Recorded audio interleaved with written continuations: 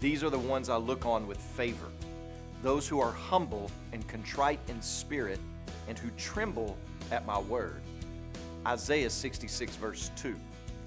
You know, we haven't seen a lot of trembling at God's word from the religious people in the opening pages of 1 Samuel, which should bring a question to us in light of Isaiah 66 2.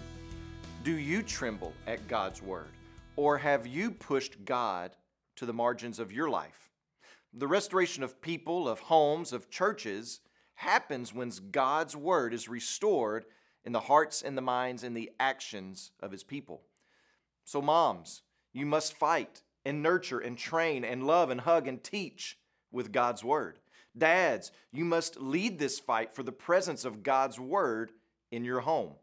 Godless philosophies abound in our day. And if you're not training your children to live according to God's word, and if you're not training yourself, then we are training them to live by lies. What will keep the godless philosophies at bay in our churches? If you keep them at bay in your homes by means of planting God's word deep into our lives. As you pray today, please remember Charles Costa and his family, our missionaries in Lebanon.